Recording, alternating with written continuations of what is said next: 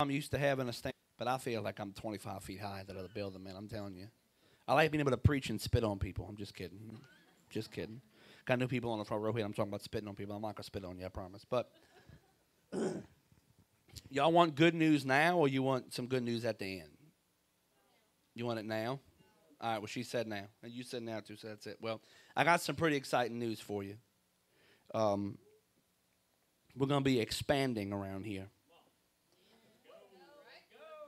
Because you see, I'm a firm believer that God always forms something, then he fills it. So he's not going to just waste it, right? If you just took water and poured it on the ground, that'd be kind of stupid. But if you took water and you took a jug and you poured water in a jug, now something to hold the water in. So we will be signing a lease within the next, 10 days to acquire the suite on the end of this building. So you got us, got the pizza place, and it was a printing shop, I think. We're going to be getting that lease, and then we're going to be transforming that into our children's ministry. So we're going to go from having a glorified closet to having a full suite for the kids. Check in, it's going to be secure, everything going to be great. Brother Carl is going to be in charge of it, and y'all don't want me doing it. Y'all want him doing the construction, I can promise you that. But once that is done and the kids move over there, we're going to be knocking this wall out. We're going to be spinning the sanctuary around. The stage is going to be this way. We're going to be adding at least 30 more chairs to the building because we too small for what God wants to do here. And I can tell you this, every single time in my life that I've seen a church go through, not just ours, any church, go through some type of building construction, growth always followed. Always, 100% of the time. So be excited about that. Be praying that there's no issues, hang-ups, and craziness. And we will be calling for some help, some grunt work, get some stuff done, of course. And so we'll let y'all know when that's happening. So just be excited about that. Y'all excited about that? I am. Amen. Amen. Now, last week, I started a series. This whole month is about reset. Reset and everything's going to be fantastic. And so we're resetting as a ministry. We're resetting as individuals. And everybody starts off the new year, and you reset 45 different things. How many of you said, how many of you got a New Year's resolution? You got to tell me what it is. How many of you made a change January, and you're going to stick with it? Anybody? Wow, okay. Well, let's start by this. Number one, action step from the message, make a New Year's resolution and stick to it. Hallelujah, praise God. Anyway, boy, is this message on time. All right. But anyway, a lot of people do that. They often say that January is the month that gyms are attended the most, and February is the month that gyms are attended the least because everybody quits. And everybody feels discouraged because they quit, and then they don't go back. And everybody, from what I understand, people who go to the gym all the time love the month of February because everybody stops going and messing everything up, right? I'm those people that make everybody else's February great. I like to start and never stick with it. But one of the problems is that we have an issue with our habits. Somebody say habit. This morning, last week I talked about resetting your perspective. This morning we're talking about resetting your habits. That's the message this morning.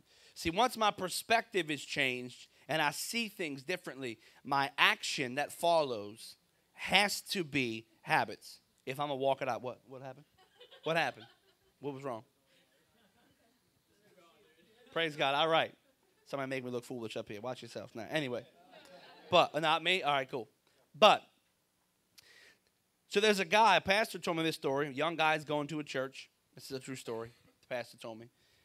Going to the church, gets saved, gets his life right, goes to the discipleship track, joins the leadership team. The serving team. He's a greeter. He's an usher, doing all the things, literally going through leadership track to become a leader in the ministry, but is battling shame and guilt and cannot get over it. And it's almost 2 years. And constantly, over and over again, he's struggling and can't kick the shame, goes to altar calls, goes to freedom weekends, does all the things to try to get free from the shame and guilt that he's carrying, and it just doesn't matter. It doesn't seem to work. He can't get free from it. And then one day, he walks into service on a Sunday morning with his face shining like the sun, gigantic smile on his face, runs up to the pastor and said, "Pastor, I figured it out. I'm good. I figured out why I can't seem to just ever get right and everything." I'm like, okay. And he looks him straight in the face and yells, "Christians don't get high." And the pastor's like, "Right." He's like, "No, I don't think you understand. Christians don't get high." And he's like, the pastor literally is just, okay. This guy was using, never stopped using, didn't know it was wrong to use, was still taking the same pills. He quit the harder stuff. He was still taking pills every week like normal, like his normal routine, was still getting high all the time, and had no idea that that's why he was walking around with shame and guilt, because he had never learned what conviction of the Holy Spirit was. And for 2 years, this man came to church high, struggling with guilt and shame, and wondering why he could never move forward in Christ. He finally had the epiphany, changed his habits, changed his lifestyle, and he was like, "I'm no longer ashamed." And the pastor's sitting back, and the pastor, he told me, he's like, "I don't know how this man attended my church 2 years, never knew we didn't get high." That was his first thought, like, I need to change the way that I'm preaching or something, like something ain't right here. But it was something so simple. It wasn't that he was wrong. He was this bad guy. It was something in his habit. Something in the way that he was living was just wrong. But once he reset the habit and began living correctly, his life improved. Because if there's one statement I want you to remember from this message this morning, is that kingdom habits produce kingdom results. Kingdom habits produce kingdom results. Open your Bibles to 2 Kings chapter 6. 99%, before I read this, 99% of the time, I believe our motives are right. We have the right intention. I give Christians the benefit of the doubt all the time. Even if somebody makes me mad, I'm like, nope, they didn't mean it. I'm giving them grace. I just love to give grace as much as I can. But even though our intentions are right, we fall short the vast majority of the time. And most of the time we fall short is not because our intentions are bad, but it's that our habits are. Did you know that up to 40, mostly the average is about 40% of your life daily is dictated by habit. You do things out of habit. And I bet you right now, if you stopped and thought, you could realize there are things that you do that you don't realize you do based upon habit. This message is going to be a lot more practical than I usually preach. But when I was writing out this sermon series, the Lord told me I had to get here and do this with resetting your habits. Because how in the world am I going to be able to grow effectively in Christ if my habits, the things I'm doing almost involuntarily, are broken and causing me to live a life that's going to be against or a hindrance to who God wants me to be? So pray with me real quick. Heavenly Father, I thank you for this morning. I thank you for your presence. Thank you for your word. God, I pray you give me the grace to just teach this message the way you want it done.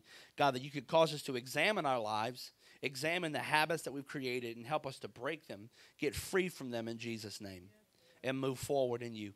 In Jesus' name, everybody said, amen. We're back in 2 Kings 6 like last week. And when the servant of the man of God arose early and went out, there was an army surrounding the city with horses and chariots. And his servant said to him, "Alas, my master, what shall we do?" So he answered, "Do not fear, for those who are with us are more than those who are with them." And Elisha prayed. If you got your pen, I want you to circle or underline Elisha prayed. We're going to count it. That's number one. And the Lord said, "Lord, I pray, open his eyes that he may see." Then the Lord opened the eyes of the young man, and he saw, and behold, the mountain was full of horses and chariots of fire around Elisha. So when the Syrians came down to him, Elisha prayed, number two, and said, "Strike this people, I pray," number three, "with blindness." And he struck them with blindness according to the word of Elisha. Now Elisha said to them, "This is not the way nor the city. Follow me, and I will bring you to the man whom you seek." But he led them to Samaria, and so it was when he had come to Samaria that Elisha said, what's he doing again? Oh, that's right, he's praying. Number four. Elisha said, "Lord, open the eyes of these men that they may see." And the Lord opened their eyes, and when they saw, they were inside Samaria. Let me give you the backstory, or at least like the summary of that. The prophet and the man of God are in this city. The prophet is telling the king of Israel everything that the king of Syria is doing. So they go to fight, they go to battle. Syria makes a plan. The Lord tells Elisha. Elisha goes and tells the king of Israel, hey, this is where they're going to be. So he goes and cuts them off, and they lose. So he says, you know what, forget this. I'm not going to try and beat Israel. I'm just going to kill the prophet. So he sends an army and surrounds the city. And the servant wakes up and looks out and sees this army. And he's like, man, this is a problem. We're surrounded. He goes back inside. And the prophet says, hey, don't worry about it. There's more with us than those that are against us. And he prays, Lord, open their eyes. So then the prophet walks outside. First he prays, blind the army. So the army they can't see. And now I don't believe that they couldn't see, like blind. I believe they were blinded to the truth. They were blinded to who Elisha was. He says, hey, this isn't the right place. Let me take you to where it is. He takes them over to Samaria, which is part of the kingdom of Israel, and he brings them inside the city and basically turns them into prisoners of war that quick. But if you notice, every single time in this story that something had to happen, that something needed to be done, a decision had to be made, an action step had to be taken, what did it say Elisha did? He prayed. So I think it would be safe to say that Elisha had a habit of prayer. Now, if you were in the class Thursday night, and you can hear me say this the rest of the month, the quote I've been using is by Leonard Ravenhill: if we fail in prayer, we fail everywhere. If we fail in prayer, we fail everywhere. And so Elisha here has developed a lifestyle, a habit of prayer. Whatever he saw, whatever he felt, or whatever he heard, his response was to pray. It was this habit that determined his outcome. The reason we know that Elisha knew there was more with him than those that were against him in the very beginning of the story is because Elisha was a man of prayer. And it was just part of his habit. It's just what he did. And because of that, he knew that God had his back. Now, my question for this passage would be, I would love to know what would happen if Elijah wasn't praying. Most likely, Elisha wakes up and sees the army and freaks out like the rest of us would. There's an army coming to kill us. And it's like, oh my goodness, this is a problem. And then he probably ends up a prisoner of the king. And his ministry's over because he wasn't praying. That's most likely what happens. But instead, because he has a habit of prayer, he does this over and over again. Now, Elijah's not the only person. I'm going to show you a few more people this morning. Let's go to Luke chapter 5. However, 5:16. However, the report went out concerning him all the more, and the great multitudes came together to hear and to be healed by him of their infirmities. Verse 5:16. So he himself often withdrew into the wilderness and prayed. This is Jesus saying that he often withdrew into the wilderness to pray. Sounds like a habit. I often brush my teeth. I often put on deodorant, praise God. I often do these things. They're a habit. The earthly ministry Jesus did was a direct result of the prayer life that he had. Jesus didn't pray so that he could minister, but it was because he prayed he was able to minister, because of the connection he had with the Father. But it was the habit. It was the constant, I'm going to go pray. I'm going to go pray. I'm going to go pray. Now, before you think I'm only talking about prayer, I want to show you another one. Let's go to Joshua chapter 1.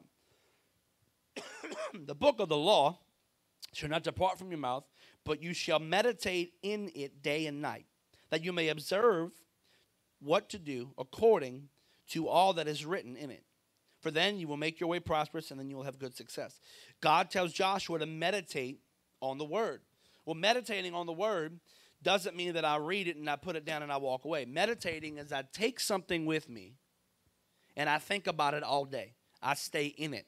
I study it. I chew on it. I want to read it and then stop. And I read it again. I believe that for me, the most effective way to read the Bible is as slow as possible. Because I want to read every word. I want to know what every possible thing is saying. But it's a habit that Joshua had to create. Because I don't know about you, but praying is not something my flesh desires to do. Reading the Bible is something my flesh desires to do. My flesh desires to eat king cake, sleep late, and hang out. That's what my flesh desires to do. I have to reset my perspective. I have to get disciplined. I have to be devoted to Jesus. And I have to do these things and make habits in my life if I want these kingdom results.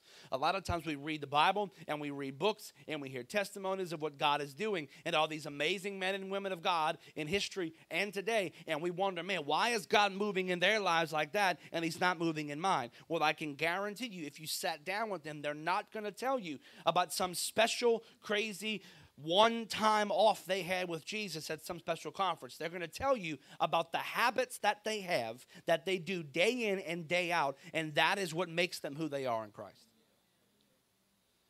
And a lot of times I think in Spirit-filled churches, we don't mean to, but we diminish the practical and glorify the supernatural. When I believe that the key to the supernatural is the practical. And so when we're looking at this, there are other people. David had a heart of worship. He had a habit of worship. He would spend all this time with his heart out with the sheep. And David wrote psalm after psalm after psalm after psalm after psalm that we read today in the midst of our pain and suffering and joy and all of our emotions. I believe that the book of Psalms is, if the Bible had a Facebook, that's what it would be. It would be Psalms. Because if you read it, David's like, I hate my life. Everybody sucks. They're trying to kill me, but God's faithful. That's like everybody. That's like the Christian Facebook feed. I'm still single, but God loves me. My spouse is dumb, but God loves me. My kids are crazy, but God loves me. And then, look at this awesome plate of food I had. God's good. If that's not the book of Psalms, I don't know what is. But David had a habit of worship. And he did this over and over and over again. And I think it would be safe to say that if Jesus Christ, David, and Paul, and Joshua all needed kingdom habits, we need them. We need them. Now, if you would allow me, can I get practical for a minute? Like real practical? Is that okay? I mean, I'm going to do it anyway. I just want you, I'm going to do it. I'm just see if y'all want to come with me for a minute, right? I want you to remember this statement because I've found this to be one of the most true statements about life ever, is we don't rise to the level of our potential. We fall to the level of our habits. We don't rise to the level of our potential. We fall to the level of our habits. And I want to give you some personal example on this before I dive in a little further. I have been in ministry a long time. I think it's this July, I think this July, I'd have to double check that, but I think this July will make 20 years that I've been preaching. And I've been in ministry since I was 8, if we're going to be technical. Bless you. And in that, I've seen a lot of things go up and down and ebb and flow, and people come, people go, and all these different things. But I've learned something about myself, that whenever ministry shows up with a crisis, and there's a problem, an issue, what I tend to do is I tend to shut off everything else that's going on. I begin to pull all the energy from my relationships, from my personal schedule and life and time and calendar. I pull away from everything else and put all my thought energy, all my physical energy into solving whatever the ministry problem is. If you talk to Caitlin, when we lost the roof in Chalmette, I don't know if I had a conversation with my kids for 2 days. I didn't mean to. It wasn't intentional. But my mind went to such a place of I have to figure out what to do with this situation because I'm responsible for this situation, that I withdrew from all of these other things to put all my energy into this one particular area. And I have now realized that that is a habit that I have, because at the end of the day, if I'm responsible for it, I'm nervous that I'm not going to be able to pull it off. So I withdraw from everything to put all my energy into solving a problem. It's a habit.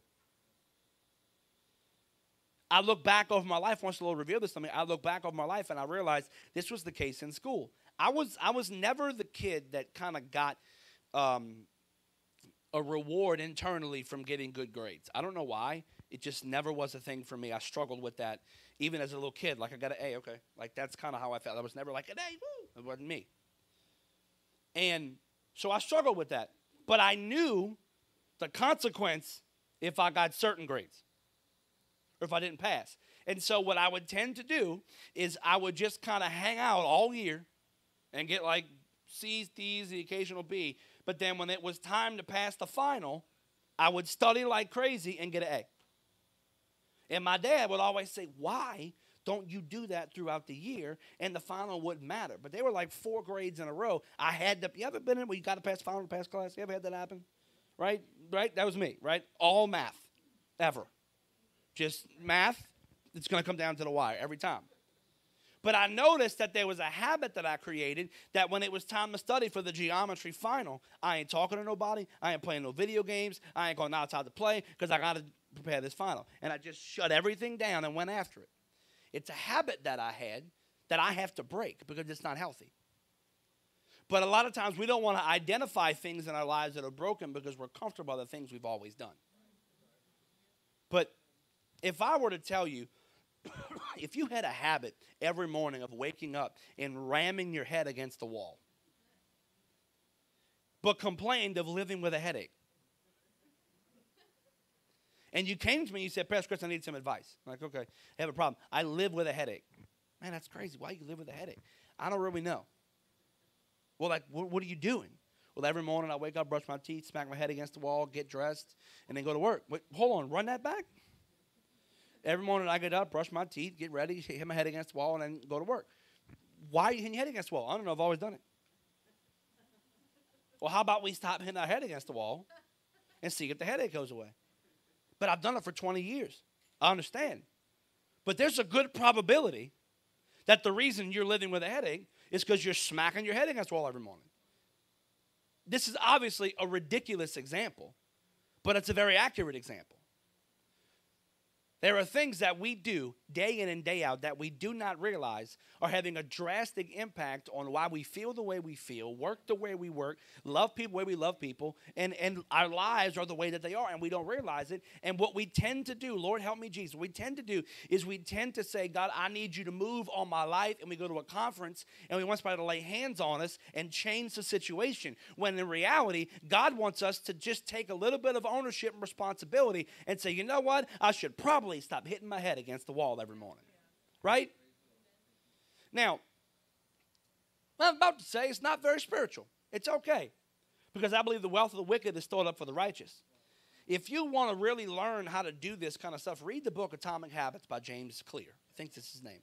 Phenomenal book. Read the book. Atomic Habits by James Clear. I'm going to give you some of those things this morning. We're going to talk about habits and how to break them and how to redo them. Atomic Habits by James Clear. The atomic bomb, atomic habit. Now,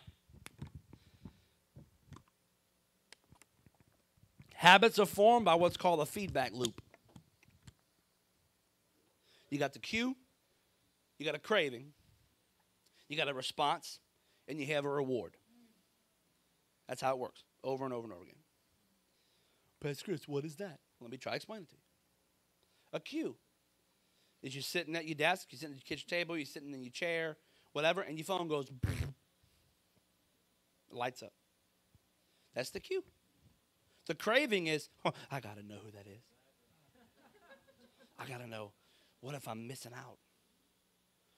What if, whatever? I got to see what it is. Then the response is what? I grab my phone. Then I see what it is. And it was that dumb auto response thing that you never actually want to know about. The weather tomorrow is 67 degrees. You get all excited for nothing. Okay, well, put it down. Then a few minutes later, oh, it happens again. Cue. Craving. I got to know what it is. Grab the phone. That's my response. I check it. The reward is, I see what it is. It's a habit. Reason why I know this is because I hate notifications on my phone. I hate them. If I look and there's a red number, it's getting checked. If you show me your phone and you got like 50,000 emails, I want to punt your phone across the street. I want to take it and I want to drop kick it across the street. And I think you're irresponsible. I'm just kidding. But, no, I'm not. But it drives me nuts. Like, I remember years ago when I was on Facebook, I didn't know what notifications were. I didn't know what they were. When I finally found out that I could get rid of that number in the top corner of my app, y'all, I had like 300 of them. I went through all of them and clicked every single button because I couldn't stand the notification. I hate it. So when my phone buzzes, I don't check it because I want to see who it is half the time. I'm checking it so it will stop beeping and the notification will go away. I hate it, but it's a habit. So when my phone goes, I grab it because it's a craving. I got to get rid of the alert. I grab it, click it, boom, get up, put it down. The alert's gone. Happens over and over and over again. We don't realize we're doing this. What about this? You get up and you're leaving for work in the morning. Every morning you drive past that donut shop. And you smell the hot, glorious goodness of donuts. And you're like, you know what? I need a donut. You don't actually need one. But because you drive past that donut shop every time and you smell it, you're like, oh, I need to get one. So your response is you pull in and you get a Boston cream. If you mean, you get a Boston cream. And if you're not, it's fine, but you're missing out. Get a Boston cream. And then you go on about your merry business and you eat the donut. And the reward is, I said, a donut. This is the feedback loop, right? But if we think about how this could also be a problem, can we make it a problem real quick? Is that okay? In my life, I got this one relationship that stresses me out. Causes problems, causes chaos in my life. So the cue is that person cuts up and acts foolish. Or messages me or calls, and the cue is that person's in my life. They're doing something foolish again. Or the cue causes a craving. I got to do something to get rid of that. Something to distract me from that. Because it's destructive and it's toxic and I got to get rid of it. So the craving is, you know what, I need a drink. Because that person hurt me so much, I got to get me a drink. So I get up, the response, I go get a drink. I get up and go to the fridge, go to the bar, get a drink. And the reward is now temporarily this drink is going to make me forget about the toxicity of the message I just got. When in reality, what's going to happen is the drink's going to wear off and the message will still be on the phone. And see, what the enemy does is you don't realize you're doing this, but you are literally creating your own bondage. You are putting yourself in the mummy wrap. When you were a kid, did you ever do that? Did you ever play? I mean, when I was in youth ministry and I was younger, we did all kind of crazy games. One of them was we had to take toilet paper and hold it and spin, and the first person to mummy themselves won, right? Like, it was a really dumb game. Really dumb. Because the kid always gets dizzy and falls and paper rips. Anyway, but that's what we're doing when we don't realize. When we're acting in our flesh, trying to avoid pain, avoid hurt, avoid problems, we're wrapping ourselves up in bondage, and then we create a bondage that eventually, because sin there is no bottom to it. So the cue stays the same, but the craving quits working. The reward quits working. So the craving is, I need more than just the one drink. Now I need 2. Now I need 3. Now I need 5. Now I need 10. Now I'm living perpetually drunk, except now the cue from my toxicity isn't the text message, it's my own life. My own life is a wreck. So now the craving is, I got to fix my own life. Well, how do I fix my life? The same way I fixed every other problem, just get drunk more. And get drunk more. And get drunk more. And the next thing I know, I've created this massive cycle of toxicity. And then what we do is we come to church on a Sunday morning. We go to an encounter retreat. And the power of God breaks the bondage of alcoholism and addiction off of our lives. And we are absolutely set free by the power of God, and alcohol has no more hold over us. But you know what we didn't get delivered from? The habit. And you're free from the alcohol, but you're not free from the habit. Because, yes, do I believe God can supernaturally break a habit? Absolutely, I believe supernaturally break a habit. But I do believe that we have a responsibility as Christians to walk out our freedom. We blame God not delivering us for really it's our own irresponsibility a lot of the times. So what ends up happening is we get set free from the bond. You can't get yourself free from alcohol instantaneously. That's a power. That's the power of God. I've watched it happen. I have watched it happen. What we don't do is we don't get free from the bondage. We stop and don't follow through to get healing from the cue. See, it's the healing from the wound that caused the trigger that made me crave something. The cue is essentially the trigger. So what I've got to do is I've got to allow God, not only do I have to allow him to set me free from the bondage and the reward and the craving and the response, but I got to let him heal me of that cue, of that trigger. And see, that's what we're scared of. Because see, if letting God heal me of a trigger means I got to expose my heart. I got to expose the fact that I was raped at 9. I got to expose the fact that my daddy beat me and my mama every night. I got to expose the fact that there's massive trauma in my past that I'm ashamed of and I don't want nobody to know about. But I've got to do this. And see, one of the things we do at the Encounter Weekend is we help you identify those things that hurt you and the trauma and the pain from the past, and we help you get set free from the bondage. But I've met so many people who have gone on encounters. They've been healed. They identified the problem. They've been free from the bondage, but they never go home and redo the habit. Because what happens, y'all know the story. This isn't even in my notes. It's in Matthew where we talk about on the encounter that when you go and clean out a house, you get the enemy out, but you don't fill it. The enemy sees it's empty and he comes back. We had a guy when I was younger going on an encounter retreat. And y'all have heard these stories before. Goes on the encounter. I'll just tell you a story about a young lady. Forget the guy. Young lady I youth pastored. She gets saved from a pretty rough lifestyle. Her mama was basically on suicide watch from the time she was in first grade on. She was doing her own laundry, fixing herself breakfast, and catching the bus to go to school in third grade by herself. At 8, 9 years old, she's raising herself. So by 15, she done had enough, obviously. And so she's broken, she's angry, and she's living where she gets saved. She's living for Jesus. And the boyfriend she slept with somebody first, but the guy she really gave her heart to came back in her life. And I remember having a conversation with her, and I remember saying, I said, girl, don't go back with him. She's like, no, I'm different this time. I said, you may be, but he's not. And there's still things in you that are going to be attracted to things in him, and it's going to put you back in the same cycle of bondage, except it'll be worse. The worst thing that this little girl had done before that was she had gotten drunk a few times. She had smoked some weed. She got back with him, and she was in full-blown addiction in about 6 weeks. Why?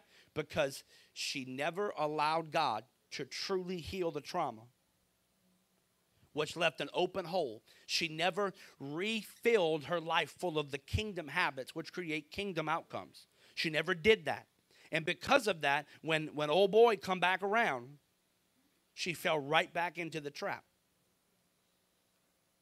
So we got these busted up habits. If you've never been on an encounter, sign up today before you leave. I'm serious. Sign up today. But here's the thing you got to realize. It's only half the job is getting rid of old habits and bad ones. The other part's making new ones. And that's how I'm going to close the message today, is having us understand how we make new ones. It's the same thing. There's a cue or a trigger. Sorry. There's a craving. There's a response. And there's a reward. Well, I need something to trigger me to read my Bible every morning. What is it? Well, what can you do? Is it a note on your phone? For me, what helps is when I remember how, or one of us goes and puts the coffee on the night before, so it makes itself in the morning. Bless God. And you lay in bed and that alarm goes off and you just go, yes, Lord. Boom. But I got to have a note on my phone, what usually is some kind of insulting wake-up call, like wake up stupid, something like that. But it's a trigger that reminds me I got to get up. Because, see, eventually the cue needs to become a pattern, needs to become a routine, because I won't have a craving for something at the beginning.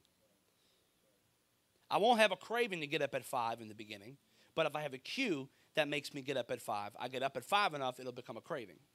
My body will want it. It's like going to the gym. You eventually want to go to the gym. Your body hurts if you don't go to the gym. Eventually, your spirit man, your flesh will cry out for the living God, like Psalm says. Because why? Because I've tasted and I've seen that the Lord is good. So I make a cue. I make some kind of reminder. I remember one guy, one of my teenagers, he was struggling to read his Bible every day. I said, what's the first thing you do in the morning? He said, I go to the bathroom and brush my teeth. I said, use your toothbrush as your bookmark in your Bible. You know what my man did? My man put his toothbrush in his Bible. Not the part in the mouth, the bottom, the handle. You know what I'm saying? Like, just like that. But every morning, he had to, literally had to open his Bible the way he read it before to get his toothbrush. So he brushed his teeth. He would dry his toothbrush off. He'd read the Bible. At the bathroom counter, he'd put the toothbrush back in, close the Bible, bring it back the next day. But eventually, he created a habit that he didn't need his toothbrush in his Bible anymore because he had created the habit. So I've got to have the cue or the trigger. Then I got to have the craving. It creates, I want what I felt yesterday. I enjoy the way I felt the day before, so I want to do it again. The response I got to do it, the reward, as I begin to see the benefit of the kingdom in my life. Please don't think that one supernatural snap is going to automatically bring freedom and deliverance and happiness and health and unicorns and rainbows for the rest of your life because you got laid hands on an altar one time. Please recognize that there are things that you and I have to be responsible for.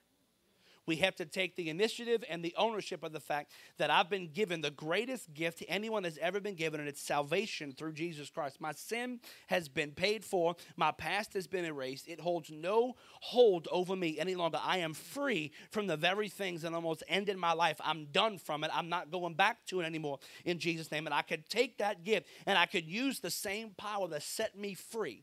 The same power that got me off drugs, the same problem that got me off alcohol, the same problem that got me out of that relationship, the same power, I can bring that over into my life now and say, instead of just living, man, I was set free. No, I'm going to use the same power, help me create habits to be the man of God, the woman of God he called me to be. I'm going to create the habits that not only am I set free, but he's going to use me to bring freedom to other people. But it's all through habits. It's all through habits. You may be saying, Pastor Chris, I don't really know how to do it. The first thing for your cue is make it obvious. Just make it abundantly obvious. This is what I'm doing. The trigger, make it attractive. Figure out a way to make whatever kingdom habit you're about to start, make it attractive. What is attractive to you about knowing more of the word? What is attractive to you about praying more? What is attractive about being more sensitive to the Spirit? What is attractive to you about these things? Put that out there. The response, make it easy. Make it easy. If you don't have a devotion life right now, do not try to get up at 5 o'clock tomorrow morning and pray for 2 hours. Don't do it. Make it easy. 15 minutes, 10 minutes, 20 minutes. Half hour, whatever it is. And then make it satisfying. Now, I don't need to tell you how to make it satisfying. Jesus will. He makes it satisfying. You may be saying, well, Pastor Chris, I've jacked it up so many times. I start things and I don't finish them all the time, and I feel like I need a fresh kickstart. Well, that's what the Empower Conference is for. That's what prayer on Thursday night is for. Is to help you get relaunched, restarted into the things that God has called you to do. Because the bottom line is that I'm no different than you. I struggle to get habits formed in my life just as much as anybody else. But with the power of the Holy Spirit, I can be who he's called me to be by putting in the daily things that are going to turn me into that person. I was listening to an old preacher one time, and this guy had a very public ministry fall. Like nationally recognized fall. And he's 88 years old right now. And he was interviewed, I think it was like last week. And they asked him, what's the number one thing you've learned from your life with God? And he starts tearing up. He takes his glasses off, he wipes his eyes. And he said, I think the number one thing I've learned is that God can work with a failure. But God can't work with a quitter. God can work with a failure, but he can't work with a quitter. You may say, Pastor Chris, I failed. Mm-hmm. Me too. I failed again. Me too. I failed last week. Me too. I failed this morning. Me too. I ain't failing on purpose, but I'm failing because I'm human. God can work with that. He can't work with a quitter. Pastor Chris, I've tried to make these new habits. I've tried to read my Bible every day, and I just can't do it. Try again. Ask the Lord. Say, Lord, I want to do this. Help me. Give me this strength. Give me a cue. Help me with a pattern. Help me with something. Some of you, the trigger needs to be accountability. The trigger needs to be, Ashley, text me every morning when you get up to read and pray, and don't leave me alone till I respond back with a picture that I'm reading my Bible. Y'all know Adam Brown. A lot of y'all know Adam Brown from Chalmette, right? him and I used to work together, and he was he was struggling with getting his devotion life consistent every day. And so he told me, he said, I'm not eating until I read my Bible. Like, okay. But to do that, he wouldn't eat at home to make sure that he was accountable. So he would come to work, he would read his Bible, and then he'd be able to eat. But there'd be some days, and I still look back, he was probably 21, 22 with this amount of discipline. He would come to work, and if he didn't read in the morning or didn't read early in the day, he wouldn't eat. There was some days he never ate all day long, never did nothing all day long, worked the whole day with no food because he hadn't read his Bible yet. And at 6 o'clock, we got off. First thing he did was read his Bible, and then he went and had like a big old dinner. Because he was determined, I'm going to figure out a way to cue myself, to trigger myself into doing the things that God wants me to do. You may say, I can't do it. No, God works with a failure. He can't work with a quitter. The reason why I know he works with a failure is because he died for him. For all have sinned and fallen short. All. Not some, not many, not everybody in this certain place or whatever. Every single person has fallen short and sinned. And in the midst of that failure, he sent Jesus to die for you and me. Would you bow your heads this morning?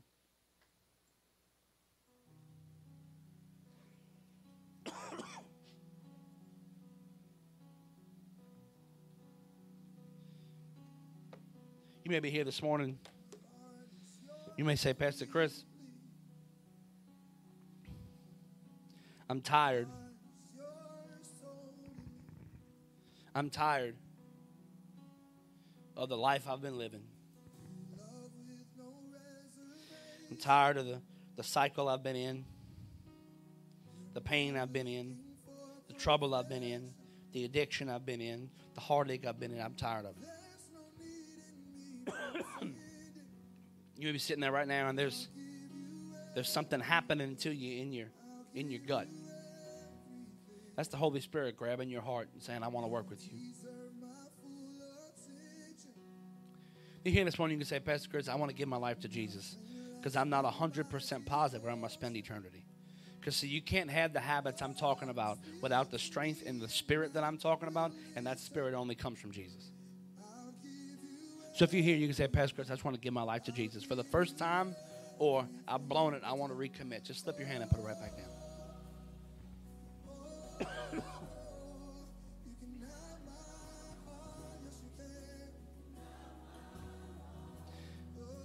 Just wait a second on that.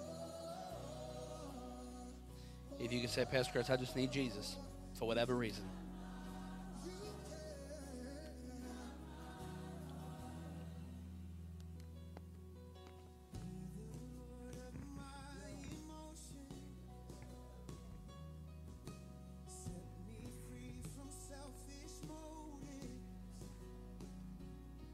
Now, you may be here today. You can say, Pastor Chris, I got some funky habits I got to get rid of. I got some things in my life that I know I shouldn't be doing, but I just keep doing them. If that's you, come out of your seat.